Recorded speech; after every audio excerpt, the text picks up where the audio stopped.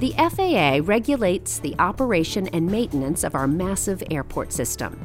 An understanding of surface conditions, including runway traction, is a key element of that system. This is Innovation Now, bringing you stories behind the ideas that shape our future. Weather conditions, such as rain, snow, slush, or ice, affect braking friction on runway surfaces. To better understand how these conditions impact aircraft, researchers at the Federal Aviation Administration are using state-of-the-art equipment to measure and record various runway conditions. Handheld laser scanners measure runway texture. Strain gauges mounted on landing gear measure braking friction.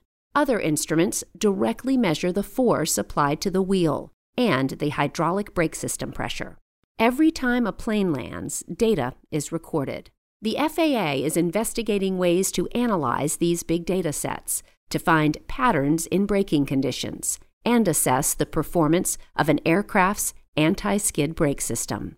The ultimate objective of FAA friction research is to provide pilots and airports with useful, accurate, and timely information about braking conditions on runways, no matter what those conditions might be.